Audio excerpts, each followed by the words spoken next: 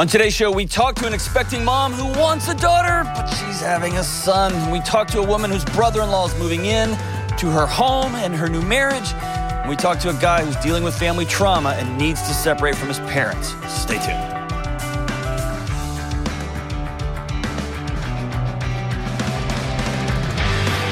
Happy New Year's! What's up? This is John with the Dr. John Deloney Show. It's 2022. And what's so weird is we may already be dead, but we've recorded this show, and it's out into the ether. Whatever is going to happen at the end of 21 has already happened by the time this is out. I don't know if that's weird, but if you're on psychedelics right now, this just got to be an incredibly dope show. But for probably most of you aren't. Most of you are like getting your kids ready for school or whatever, because we're just not that cool of a show. So I'm so glad you're with us. If you want to be on the show, we talk about mental health, relationships, about dealing with trauma, about what in the world's going on with school and politics, just mad, whatever's going on in the madness in your universe. We're here to walk alongside you. I'd love you to be on the show. JohnDeloney.com/ask. Fill out the form. It goes to Kelly. She decides if you can be on the show or not. And you can give us a shout. If you want to call, leave a message, old school 1985 style, 1-844-693-3291. That's 1-844-693-3291. Happy New Year's, James. Happy New Year, John. That sounded like you meant it. I did. As much as I can mean it for the fact that it's not even December yet when we're recording. So crazy. We're speaking into the future. Mary, did you get everything you wanted for Christmas? I did. I got that new car with the bow on top. That's so weird. I don't even know if I got what I wanted for Christmas yet, but we have to pretend. Oh, well, that's cool. Let's go to Abby in Montgomery, Alabama. What's up, Abby? How we doing? Doing well. How are you? Remarkable. Hey, you got to hear me botch the intro the first time. It's cool, man. Yes, I did. I hope it makes the final cut. I assure you it won't. James isn't that kind of producer, but it will make the... That is true. I'm not that kind of... It wasn't great. So what's up, Abby? How can I help? Hey, well, so I guess the short question is I found out last week that we are having another boy. This will be our last pregnancy because I had some medical complications between the first and the second one. And I was just kind of wondering how to process the fact that I'm not going to have a girl and all that entails. I'm really excited about another boy. I'm much better at being a boy mom than I feel like I would be a girl mom. And everything that I'm kind of like processing right now is stuff that won't happen for the next 20 years. But it kind of hit me hard like last week when, I guess because I didn't know that I wanted a girl. But then again, like I'm really happy that I have a boy too. So yeah. How many kids do you have? Through that. Well, number I one. have one that just turned 4. So you got one that just turned 4, and then this is number 2? Yep, I'm 18 weeks along. So can we just celebrate for a second? Way to go. Congratulations. Absolutely. I said, way to go. Yeah, I mean, that's awesome. This was a miracle baby for sure because we had a lot of medical complications in between the first and the second one. So. Very cool.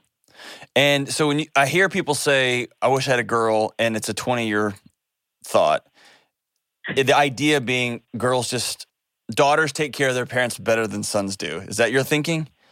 Yes. So well, I'm one of 4. I have 2 brothers and 1 sister, and without a doubt, I can. Yes. All right, I have some thoughts on that, but we'll say that for a second. Let me write a note to myself. So, how much of this, like, what's in your soul right now, is pregnancy related versus gender related? And here's what I mean by that. I haven't not met a woman yet, and I know they exist, and so don't be mean to me on the internet, women. But most of the women, all the women I've met, even if they've got kid 5, kid 7, whatever, the day they decide this is it is hard. This is it's a hard season. Or is this this is all about, I wish I had a daughter? I'm going to go with probably just wish I had a daughter. I am, in my friend group, we joke that I'm the least maternal person in the group. Like most moms are like, oh, I don't want my babies to leave. And I'm like, I'm training these kids to go out like bye. So I think it's just the fact that I love your training the one that's not even born yet. You're like, already. Well, I mean, I love it. I love it. Yes, it's just. All right, so I will say I can't speak into this directly because I've never been pregnant. What I can speak into is this. I did have a picture of what my family would look like. And I don't even know where that picture came from. It's probably one of the pictures I was born into, which is my culture said this is about how many kids you should have. And by the way, weirdly, this is what they should look like. Nobody ever said this is what your kids should look like, but there's just enough pictures about kids that I just start to think this is what they should look like. And then there was pictures in my head of like me and my girlfriend at the time and now wife, or other girlfriends I had, or my parents or brothers and sisters. Like, we just talked about it. The family I have now looks very different than the ones that were in my pictures, that were in the stories. Mm-hmm. And it sounds like a weird thing, a weird word, but I'm just taking it back. You got to just grieve what you thought was going to happen and what you hoped for was going to happen, and that didn't happen, right? Right. And then most stop there. I'm just going to wallow in it. And I know there are moms, bajillions of them, and dads who blame their kid. Let them know, I always wanted a girl, or you were the accident, or you were the whatever. My little brother still refers to himself as the great accident, right? I'm the mistake. So, I mean, I can feel that. There's 17 years between me and my oldest brother. I see, and I hate that. That's in your soul. You know what I mean? And it is. Yeah. They told you that. And you can do math. You know how math works. It's mostly my siblings telling me that my mom and dad, though. Exactly. Siblings are brutal. All I have to say is this. I want to give you permission to go, I want a girl. And I'm not going to have one. I'm not going to have old dresses. I'm not going to have pigtails. I'm not going to whatever. Like whatever the thing is. Unless your boys have pigtails, unless your boys wear dresses, and that's another call for another show. But like, I'm not going to have that. I'm not going to have when they get older. I'm going to have to deal with my boys and not, whatever. I want you to grieve that, okay? You have permission to sit down and be sad about that. Not forever, not where it's debilitating, but sit down and own that. That could look like you writing a letter to yourself or to the daughter you're not going to have or to your future, whatever that looks like. However you need to grieve that, I want you just to take some time and own it. What does your husband think? Did he want a daughter too?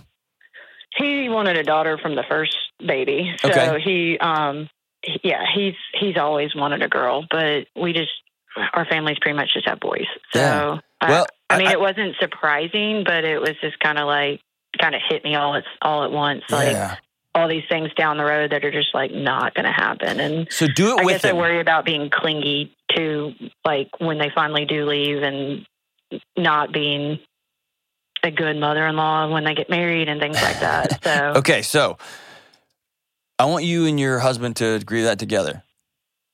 Make it a thing. Okay. And talk about it out loud. The secret that you wished that your son had been his daughter will haunt him. Don't do that to him. Speak it. Okay. Let it out. By not speaking it, we think we're hiding it and we're getting away with it, and we're not. Then the second thing is this. Raise your boys to be hospitable and to love their parents and to be people of character and to notice things and to take care. You have an opportunity to train them into what love looks like demonstrably. And you have one of my wife's grand plans is to teach our son how to pick a spouse that like is good, is a good person. Like she's got a picture in her head where she and her daughter-in-law are friends. They're connected at they get along. They are a part of the same gang. And I think those conversations start early with how do you pick girlfriends and how do you pick, how do you pick somebody that you're romantically interested in? How do you do all that? You get to speak into that. And the meta here for me is this. You're worrying about stuff that's not going to happen for decades. I know. Is that just you, how you roll? Yes. Okay. That is 100% me. Like, one small thing happens and my brain's, 10, 20, 30 years down the road going, oh, man. You're going to miss out on a lot of life living like that. Yeah. And so can I offer you one more piece of wisdom? Mm-hmm. You get to choose. This sounds crazy. You get to choose your thoughts. You get to choose them. Now, we don't get to choose the lightning bolts, the ones that pop in our head, the one that's, we're not going to have a daughter, and then it pops in, oh my gosh, I'm going to be taken care of when I'm old by two idiot boys. You can't stop that one. The next thought is on you. The next thought to go, oh my gosh, then what's going to happen? And then I need to start planning for this. All of that is you. It's a choice. And it's something that we practice. And over time, those default settings, the down the spirals, the 20 years, oh my gosh, what's going to happen? All of that stuff, you practice, you choose. I'm not going to go down that road anymore. I'm not going to try to control 20 years from now. I'm going to make good choices today. I'm going to follow the process. And then in 20 years, I'm going to deal with what's going on 20 years. I'm going to save my money today. I'm going to teach my boys how to love. I'm going to show them how to love. I'm going to show them via loving their dad. I'm going to make it so hard. The picture they have of what an awesome wife, what an awesome partner is, I'm going to show them so much. Our marriage is going to be so good that those boys are going to be like, oh my gosh, they're going to set the bar high, and you and your husband are going to live that out. Like, man, you get to decide all that. And then 20 years from now, they bring home some knucklehead. Solve that then, right? Okay. Enjoy your life now. But going back to your original thing, I'm giving you permission to be sad. Okay. Giving you permission, you and your husband, go out, get breakfast together, go to Cracker Barrel and eat too much and be sad about it. And then you're going to have to work out hard to get rid of that nonsense that you just tortured your body. And I want y'all to be about loving this little boy. Recklessly loving this little boy. Let this little boy know that he is a miracle. Our family would not be the same without him. Hey man, you got an adventure ahead of you, and I'm excited for you. We'll be right back on the Dr. John Delony Show. All right, we are back. We're staying in Alabama. Let's go to Tiffany in Huntsville. Hey, what's up, Tiffany? Hey, John. How's it going? We are partying. How about you? Busy day, taking a little moment off from work. Good for you. Good for you. If you want to, let's take a long moment. We can just make this call 50 minutes. You can curl up under the desk. We can just chit-chat. Sound good? Okay, sounds good. Excellent. So what's up? So my husband and I got married in January.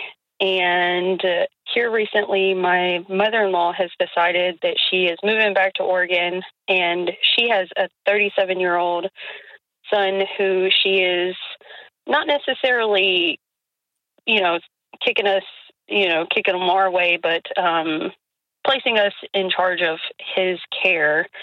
Does he have special needs? So nothing that is diagnosed that we have paperwork for, or nothing that we have any medical understanding of, honestly. And that is where we've fell in this really awkward position of, do we treat him like an adult, or do we treat him like he has some sort of special needs? They are under the impression that he has high-functioning autism. He has a job as a security person for a bank, but he is not functioning as far as his finances. He is very unstable. He does very frivolous things. He can barely pay for his food. He lives with us. We actually bought a huge house so that we could enable him, because I do have 2 kids as well. So there's a lot to it, but we don't know how to move forward without hindering the rest of our marriage, or without we want to help him, but we also don't want to further enable him like he has been for the last 37 years. If he is just an enabled individual who has an excuse, essentially. Yeah. So here's how long have you been married? 9, 10, 11 months. Your marriage is in trouble, isn't it? You're tired. No, You're tired already. No, we're definitely not tired. Not we. What about you? I'm not. I have a very toxic family history, so I'm super. This is nothing. This is easy. 37-year-old dude, move in. We're good. Okay. Well, we bought a whole house, and we have a whole house full of people. Okay. We enable veterans to live with us, and Awesome. that's a whole different situation. But with him, it is a very much we don't know, and we don't have the tools to know if there's a way of going about. Do we get him medically diagnosed? And how does that look like? Or do we enable him to be an adult and then look at the possibility of him continuing on these really negative patterns with his finances, and then us going through and having to deal with the repercussions of his brother not financially taking care of himself and being young in our marriage? That would be a lot for us to handle. That's right. So whether he has special needs or not, you and your husband have to decide we are not going to participate in him living a less than life. Right. And his parents, his mom, his dad, whoever, has facilitated in him either not getting the care that he needs to be successful, the accommodations, the mental health care, the physical therapy, the training that he needs, or, which I think is borderline abusive, or they have just allowed a child to morph and slovenly grow into a 37-year-old dependent. Right. Either way, you'll have to decide we're out of that game. So that's where it becomes really difficult on us, because his mom is... So, hey, here's the deal. It's not difficult. Okay. It's not difficult. Okay. Got it. It's hard, but it's not difficult. Right. Okay? Mom's out of the picture now. She doesn't get a vote. She doesn't get a choice. She's moving. Right. So her influence here is over completely. Okay. Done. And if she's giving money, I'd give her money back. It's not worth it. You moved. You dropped your 37-year-old challenge on us. Fine. You're done. We are people who practice hospitality as a way of life. That's who you and your husband are. You serve veterans. You serve those in your community. You got your own kids. Great. Mom's out. And she can kick and scream, and your husband needs to suck it up and have a hard conversation with mom. My guess is he doesn't have that conversation. We recently over the weekend had a conversation with her that it's either one path or the other. He's either disabled and we're going to take guardianship over him. Yep. And that's going to be the end, because he's reached a point that he's morbidly obese, and he's using his depression to enable him further and doing death threats towards his mom. And she had a child commit suicide 10 years ago. So she's already in a very difficult spot, which makes it harder for us to be the hard love in the family. But listen, somebody has to stop the madness. And it sounds like it was a trauma-filled home. Is that fair? Yes. Definitely. Your husband grew up in hell, really, right? Yes. Yeah.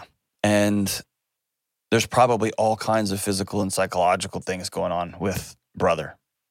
Yes. What y'all can do is, you can't save him. He's got to have to make some choices at some point. What you can do is put him in a position to be successful. And that starts exactly the conversation you had. And y'all had the initial one, and now you're going to have putting your foot down one. Either we are going to become guardians of somebody with an adult with special needs. We're going to get all the resources that we need along those lines. We're going to get him the health care that he needs, that you, Mom, have not gotten him for 37 freaking years. For whatever reason. I don't blame her. I don't know what her world was like. Who knows? What we're dealing with is today. And he's going to have to be a part of some solutions. What he has to understand is sitting at home and just continuing to slowly take his own life is not an option. Right. And that might mean that he packs up and leaves y'all. And you'll have to be prepared for that. But he's a 37-year-old man. We would be okay with that. Oh, thank God. That'd be great. Yeah. Yeah. Our fear with that is that, he has had his own house or his own apartment for a stint, and she just came over and did his laundry, and she made sure his bills were paid. Dude, if he were to leave the house at this point, then we would be concerned that he wouldn't make those things happen because he has a massive internet addiction as well. That, of course. I mean, he spent over $30,000 in the last year just on things that he shouldn't be, and we're at a loss. Here's the thing. He is in the ocean, waving his arm for help, and the people who love him just keep putting their foot on his head. Right. And that just gets to stop with y'all. Okay. You have to know, taking a 37-year-old who has been babied in this way or neglected in this way, either one of those two things, is going to be incredibly hard to change. Agreed. Yeah. Real hard. And you throw in major depression, you throw in internet addiction, you throw in loneliness, you throw in mom's enabling nonsense, you throw in obesity. You're talking the comorbid effects here are powerful, exponential. They're hard. And it's a long haul. Real long haul. So I'm just painting a realistic picture. This is not going to be like a real good, hard weekend conversation. You're talking about some major shifts. Can he do it? I'm telling you right now he can. Absolutely. Do anything he wants to. Right. But what I want you and your husband to do is to get away together, go have a long meal. And I say this all the time, but go get a long meal and you become resolute together. Absolutely. Y'all get lockstep. This is what our triggers will be when he's out. You're moving out of our house. I don't care where you're going. Or you're going to go to get this psychiatric workup. You're going to go get an ABA workup. You're going to go do whatever get a physical workup, or you're gone. You're out of our home because we're not going to participate in your death. Absolutely. That totally makes sense. Is that cool? And then yeah. You and your husband are on the same page. There's no mixed signals. There's no, well, I thought we were doing this. Nope. We have outlined this sucker. Absolutely. We're the same way with most things in life, so that totally I love fits our MO. I love it.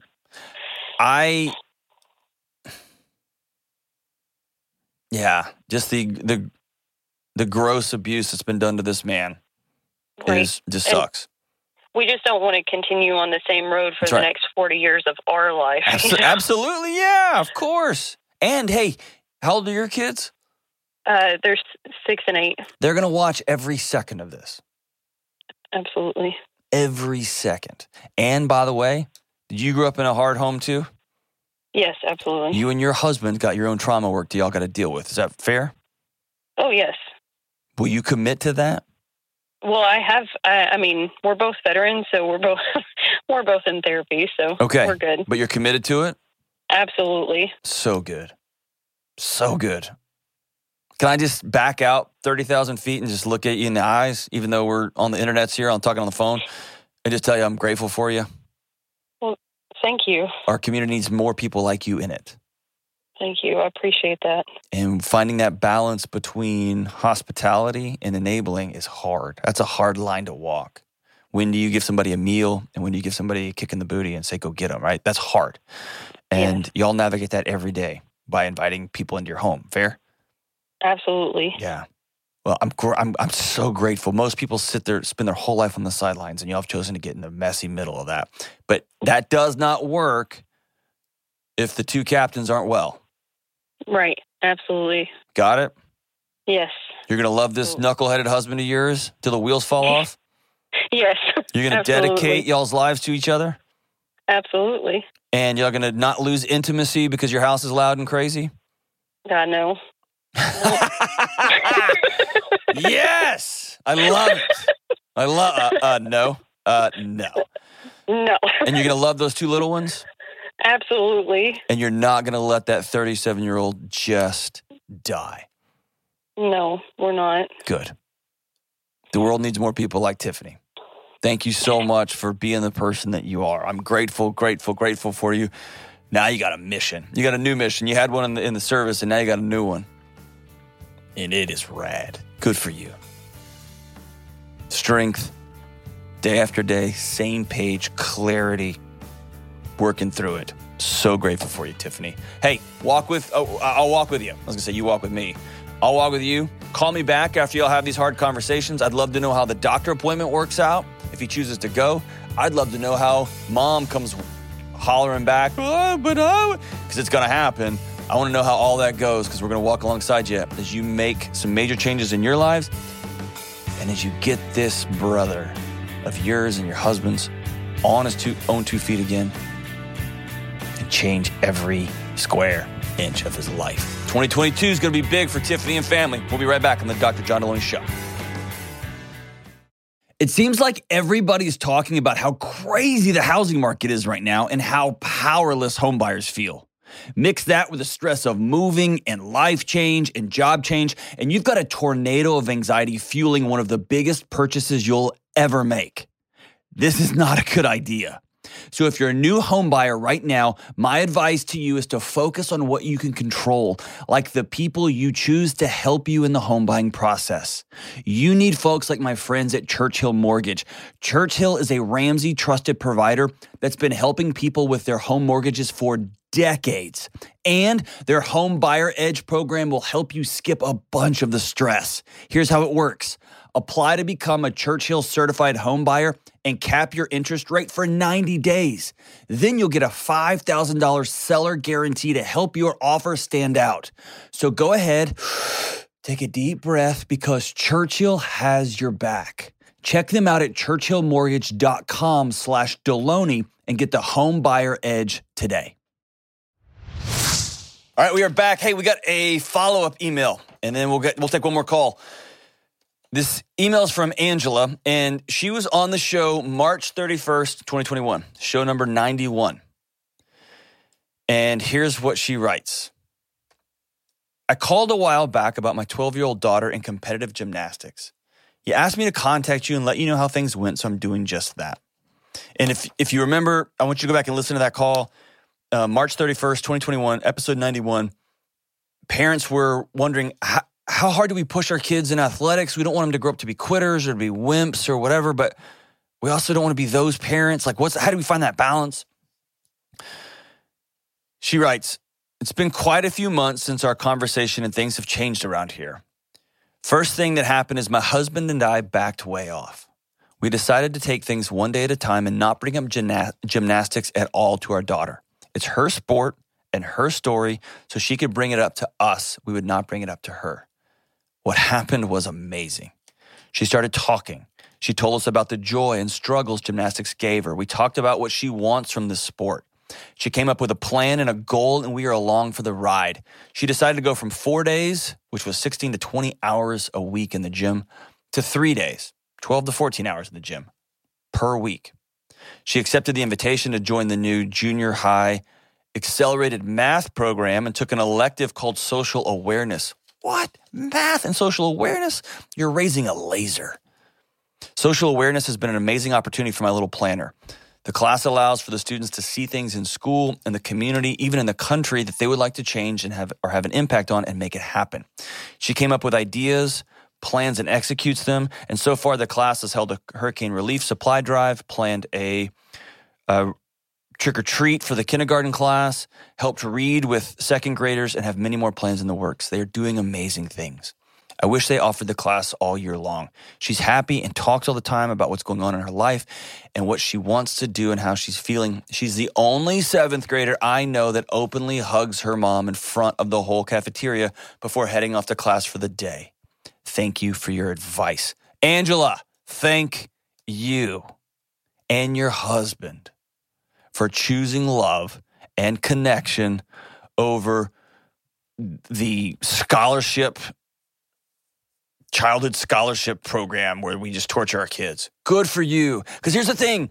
We create this false dichotomy where Either I've got to dominate and crush and disappoint on our kids through athletics, or they're going to turn into this slovenly, wimpy, character-free knuckleheads. And what you saw here is, no, she's got a foundation. And y'all told her, you're going to do something. You're going to participate in some things. You got to choose, but you're going to participate. You're not just going to come home and do nothing. And then y'all backed off and let this 7th grader that y'all have raised to be hardworking and a person of character, you let her begin to speak into her story. Not by herself, because she's in 7th grade. She's too young to be writing her own story. But you handed her the pen, and then y'all set some guide rails. And wouldn't you know it, she joined the accelerated math program. Gosh, I would have tried to join that program, and they would have said, here's a fun game, get out. And she's serving her community. She's still working hard in physical activity. Good for you guys, good for you guys, good for you guys. And the most important thing here is you'll have created an environment where she trusts you. And she's talking to you. And when she does something dumb, which she will do, you are going to be the first person she thinks to contact. You're creating a system of trust in your home. Good for you. Good for you. Good for you. And for everybody out there, I'm all about athletics. I make my kids have to participate. They have to move their body. That's a part of life. I think competition teaches incredible lessons. It's a gift. They got to work hard.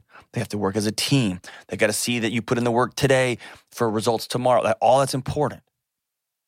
And I'm not living vicariously through my kid. Their victory is not my victory. Their loss is not my loss. It's both and. It's both and. All right, let's take one more call. Let's go to Eli in Albany, New York. What's up, Eli? Dr. D, thank you for taking my call. I appreciate it. You got it, brother. What's up, man? It's an honor to talk to you. Thank you. It's an honor to talk to you. I was afraid this was going to be Eli Manning. He's always trying to call in to get on the show. And I'm not going to talk to another former quarterback for the NFL. I can't let it go. Thank God it's not. It's you, Eli. So cool. What's up? Well, I'm trying to decide whether I should split talking to my parents. All right. So tell me about it.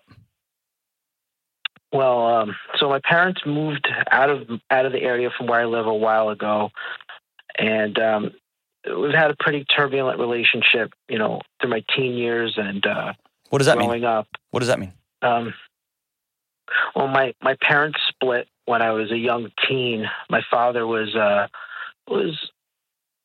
he had a hard time. He was bipolar, I think. I mean, he was never diagnosed, but he was physically and verbally abusive. And so they separated. And then I tried to form a relationship with my dad while they were separated. When I moved out and started my life, they wound up getting back together. I was the youngest of 3 biological. And they moved away. And it was always a little bit strange. It was a little bit off. My parents tend to really kind of talk about themselves and what's going on with themselves. And we're never really too concerned about what's going on with us. And a couple of years ago, I have some adopted brothers, and one of my brothers passed away. And when we went to go see him, my parents were acting a little strange about it. And they wound up getting arrested for the wrongful death of my brother, and they wound up going to jail while the court case was going on. And I wrote a couple letters, but I never mailed them. Yeah. It was just so much. It was so much. When I spoke to my dad, he wasn't honest about what had happened, so I didn't know what to do. I wrote some letters. I never mailed them. They wrote some letters to me. I never opened them. I still just have them put away. And when they came out of jail, they wound up settling and doing, parole and all this stuff. But what was fractured got even worse. They kind of felt betrayed by me. And so now my older 2 siblings don't speak to them at all, and have no problem with it. And I just feel so guilty, like I I want to try and honor my parents. And I know you say always choose guilt over resentment. Yeah. Or choose That's right. But, That's right. You know, every time I tried setting boundaries, like, look, let's not talk about my siblings. I'm calling you because I want you to have a relationship with me and my children. Mm-hmm. But they don't have a relationship with my children. I tried putting them on the phone to talk to my children, and they didn't really care to. My mom still says my youngest daughter's name improperly. And how old are you, brother? I am 41. Did your parents kill your younger brother? I believe that they were older and neglect, that they made mistakes. That was what it wound up selling. All of your language, brother, somehow, some way, you became the person who apologizes for your parents.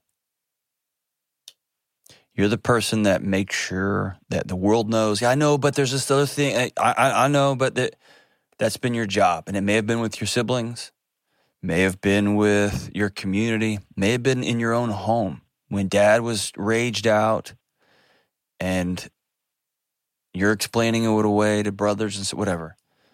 I need you to hear me say, Eli, it's not your job. The stories that you're born into some hard stories about what love looks like, about what parents are supposed to look like, about what blame and connection looks like, all those things. And you were told some crappy stories too, about what you were worth, what your job was, all that stuff.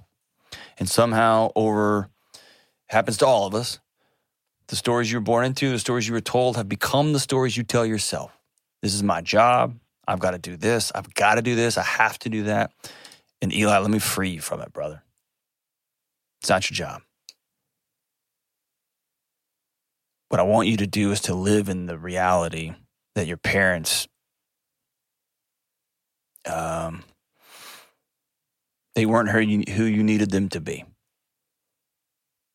Can you own that? Yes. Can you say that? I want you to say that out loud. My parents weren't what I needed them to be. And they continue to not be what I need them to be. And they continue to not be what I need them to be. And I need you to sit in that for a minute, because that is reality. That's reality. They don't care to even learn your daughter's name. They got out of jail after neglectfully contributing to the death of one of your brothers and blamed you for your attitude.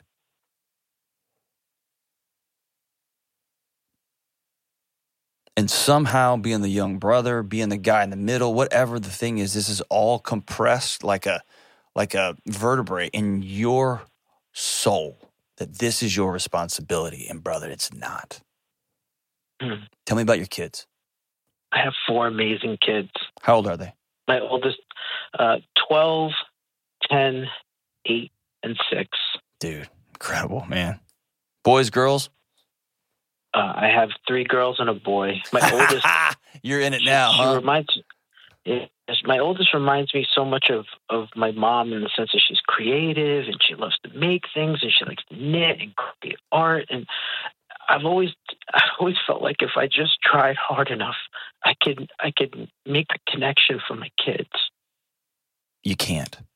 And I hate to be the guy that tells you that. Here's the thing, you know that. But I want to also high five you, man.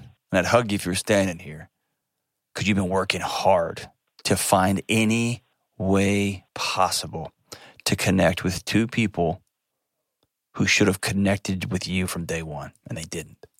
And it's not your job. And not only is it not your job, you can't do it. It's like trying to plug out like an extension cord into a wall. If there's no plug there, man, there's nowhere for it to go. And you've been working so hard. And your kids became, they became your lifeline. Maybe if one of my kids kind of, like maybe that'll be, and again, you're just grabbing different extension cords trying to shove it in the same wall. There's no plug over there, man. Your kids won the lottery getting you as their dad. Do you hear me say that? Yes. Your childhood was hard, wasn't it? Yes. You're a tough New Yorker. And you know what things you say out loud and what things stay inside our house. I get that. Your childhood is hard, right? Yeah. You experienced some stuff? Yeah. Yeah. Yeah. Are your kids going to experience any of that nonsense? No. We have a happy home. I have a wonderful wife, a great church community. I've had people step in to be the older, the older people who are like grandparents. Yes. Now Yeah. you got one last person, Eli, and you have made your life's mission making sure your wife is loved and making sure those kids do not experience anything like what you went through. And you've done the hard, gut-wrenching work of replacing parents who left you spiritually and psychologically. They showed up, and I actually think there's some pretty compelling work that suggests that's more damaging. Makes kids think they're nuts, they're crazy, because mom and dad are in the house, but mom and dad are violent, or mom and dad are nuts, or they're loud, or they're neglectful. And it's easier if a kid if someone's separate sometimes. That's a whole other call, though. You've made everybody else a priority, my brother, and that is noble and good and right. The last person you got to deal with is Eli. Mm-hmm. Is that guy worthy of love? Yes. You don't believe that, though, man. I feel like everything you're saying is 100% spot on and rational, and yet there's this part of me that feels like a failure that I can't fix this. That's it. That's what I'm telling you. You got to unhook from that. Here's the letter I want you to write. It's to 7-year-old Eli. Because that kid experienced bullcrap. And that Eli is still trying to get mom and dad to love him. And 41-year-old Eli has a lot bigger body. You're a lot hairier. You're not like a Albany dude, like a big, thick gold chain, are you? Yeah, that's me. Oh, my gosh. All right, I'll give it to you. So you're just strutting through Albany, big chain, everything. 7-year-old Eli still driving. Still asking, dude, why don't they like me? Yeah. Why won't he just sit down and say, I'm proud of you, boy? Why won't she just grab both sides of my face and give me a grody kiss on my forehead and say, I love you, Eli? Why won't they do that? And you're going to make yourself crazy trying to solve that question because it's not yours to solve. Go ahead, brother. I'm sorry. So when they called for my birthday, this past birthday I had in October, to let me know that they were splitting up. Like, they called on my birthday to tell me that. I mean, do I just not answer the phone, not answer texts, put them on call block? How does it practically look? You tell me. Is there a confrontation? You tell me. It sounds like your older siblings went with the no contact route. Yes. I don't want you all in our life. Fair. That's the boundary they had to draw for whatever reason. And maybe they experienced more nonsense, more evil than you did. Who knows? Or they have whatever. They didn't feel like it was their responsibility to heal dysfunctional, hurting older people. They just said, dude, we're going to live our lives. If you can hear that, get that kind of phone call and roll your eyes and be like, cool, happy birthday to y'all too. And you can hang up and smile and be like, my gosh, and move on. Great. If you can't, don't. I'm not going to set your boundaries for you is what I'm saying. Yeah. I don't believe in ghosting. I think there is something profound and strong about being clear and simple and direct with, hey, Mom, y'all don't even know my daughter's name. Y'all don't even visit. You called to tell me about your divorce on my birthday. You all demonstrate that y'all have better things going on in your life than me and my 4 incredible kids. Y'all's lost, not ours. And I wish y'all the best. And that's the end of that conversation. No explaining, no that. Simple, clear, facts are your friends, period at the end of the sentence. Or, Okay. you know what I'm saying? Like, and dude, you got to grieve the bloody hell out of this. Because you've never sat down and said this might, like, you've been propping up this myth for so long. And you thought the myth was your responsibility to make sure it all worked. Yeah. And it's not. Your responsibility is making sure those 4 kids are loved. Your responsibility is making sure your wife is honored and loved. Your responsibility is making sure you're loved. And that you're well. Absolutely. And that you're whole. Is that fair? Yes. You take care of your body. Get a smaller chain, brother, for real. And, like, but, you know what I mean? Like, that's what you were responsible for. Yeah. And you're responsible for your own healing. And that starts with stop re-injuring yourself. Stop allowing yourself to be cut and cut and cut and cut. But I can't make your boundaries for you. My recommendation is, have you ever sat down and asked your wife what her dream boundary would be? My wife would prefer that I didn't talk to my parents because whenever I do, I feel terrible after. Listen to your wife. That woman loves you. She chose you out of all the knuckleheads with big chains walking up and down the Eastern Seaboard. She chose you.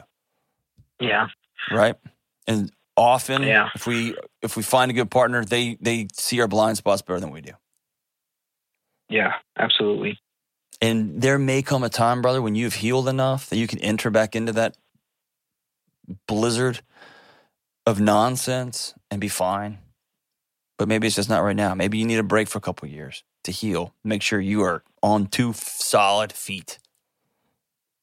And then you are anchored into your new community, to your family, to your friends in that area, to the guys that come over and help you fix your car at 10 o'clock after the kids are in bed. Yeah. You know what I mean? You know, Dr. John, it feels like I had done that where I separated. I went through a program called Celebrate Recovery. Yeah. I went through a lot of the healing in the past.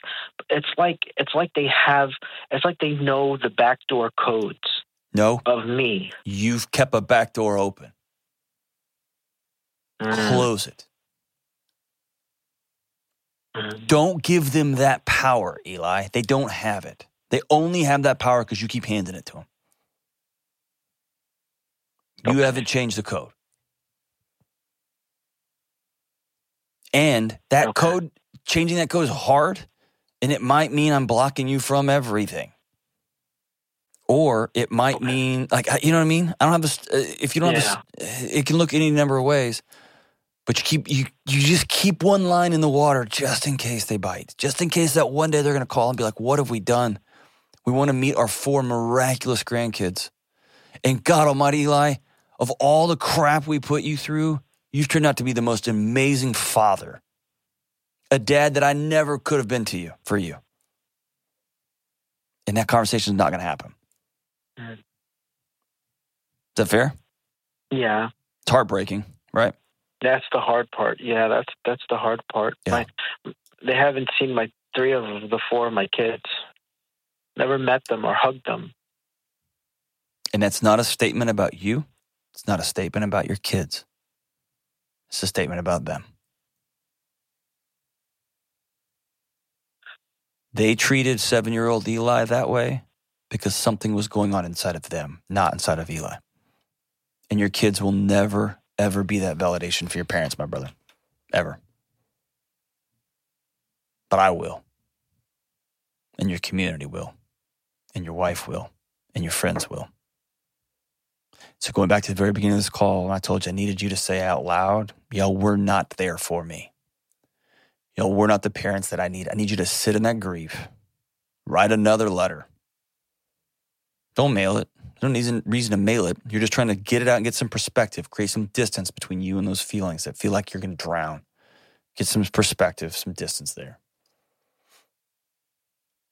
Write your parents a letter about your 4 kids. Tell them what they're missing. Our daughter, she's an incredible artist. Our son he's got a small gold chain, but he's moving up to the big one soon, right? Whatever it is, don't ever mail it, but let it out. And then I do want you to write a letter to your younger Eli self and let that boy off the hook, man. He needs to go play. 7-year-olds should be having fun. They should be having adventures, doing hard things. Not trying to make sure their parents don't hurt them. Not trying to make sure their parents' marriage stays together. Not trying to make sure their parents don't kill their younger brother.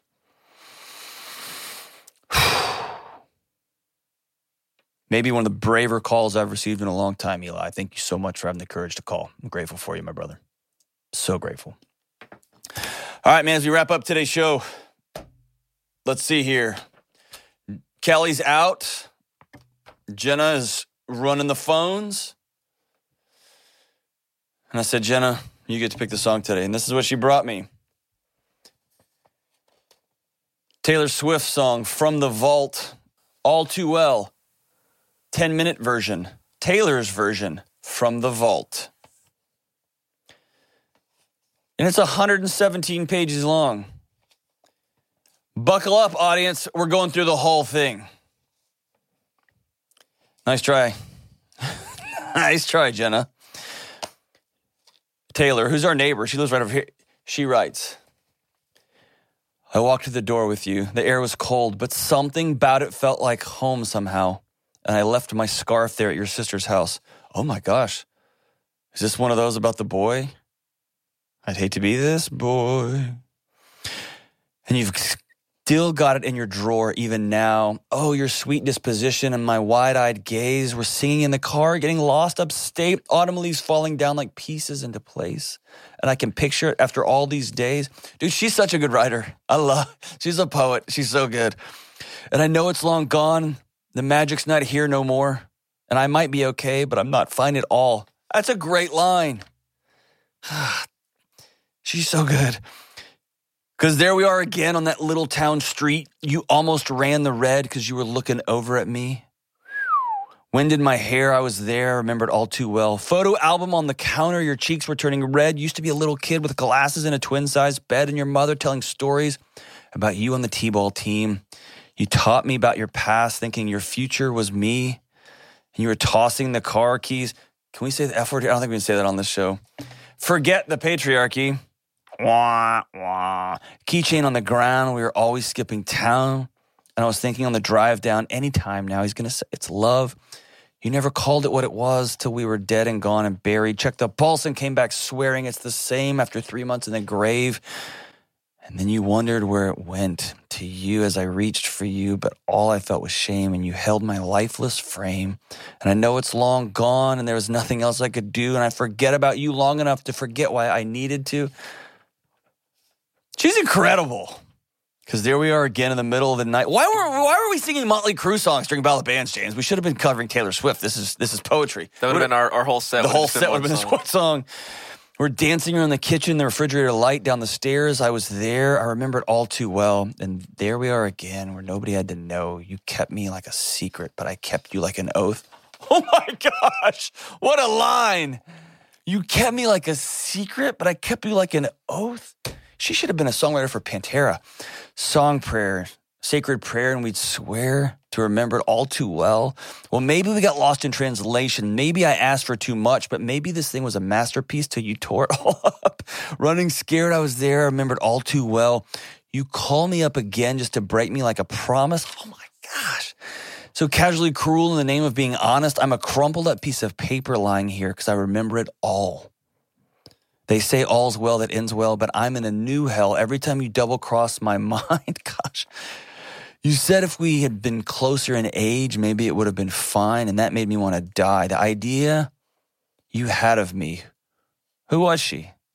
A never needy, ever lovely jewel that whose shine reflects on you? Man.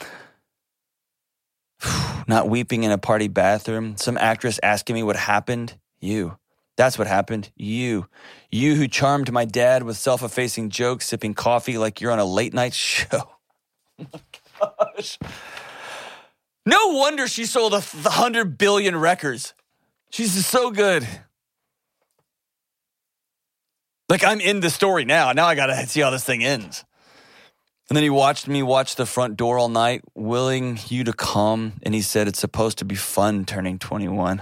Oh, my gosh. Now, Dad's in on it.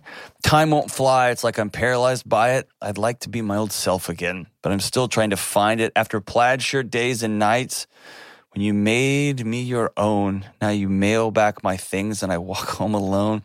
But you keep my old scarf from that very first week because it reminds you of innocence and it smells like me.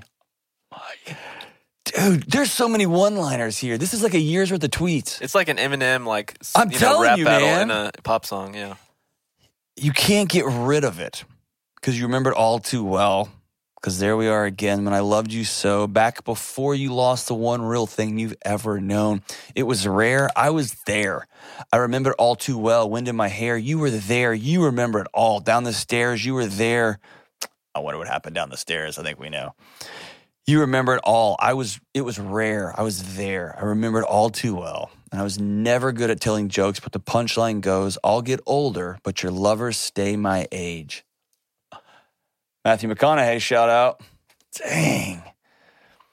But when your Brooklyn broke my skin and bones, I'm a soldier who's returning half her weight. And did the twin flame bruise paint you blue just between us? Did the love affair maim you too? Because in the city's barren cold, I still remember the first fall of snow and how it glistened as it fell. I remember it all too well. Just between us, did the love affair maim you all too well? Just between us, do you remember it all too well? Just between us, I remember it all too well. It was rare. You remember it. Wind in my hair. I was there. I was there. Sacred prayer. I was there. It was rare. You remember it. You've gone this far. You may as well repeat all the refrain. Can't do all the repeats, but Jenna, I was doing this to clown you, man. I feel like a changed man. Best song ever. This is like a novel. This is like, oh my gosh. Taylor, I know you're a huge fan of the show, and I know you stuck around to the end of this one. Well done on this song. 100 million people can't be wrong. Wow. See you soon on the Dr. John DeLune Show.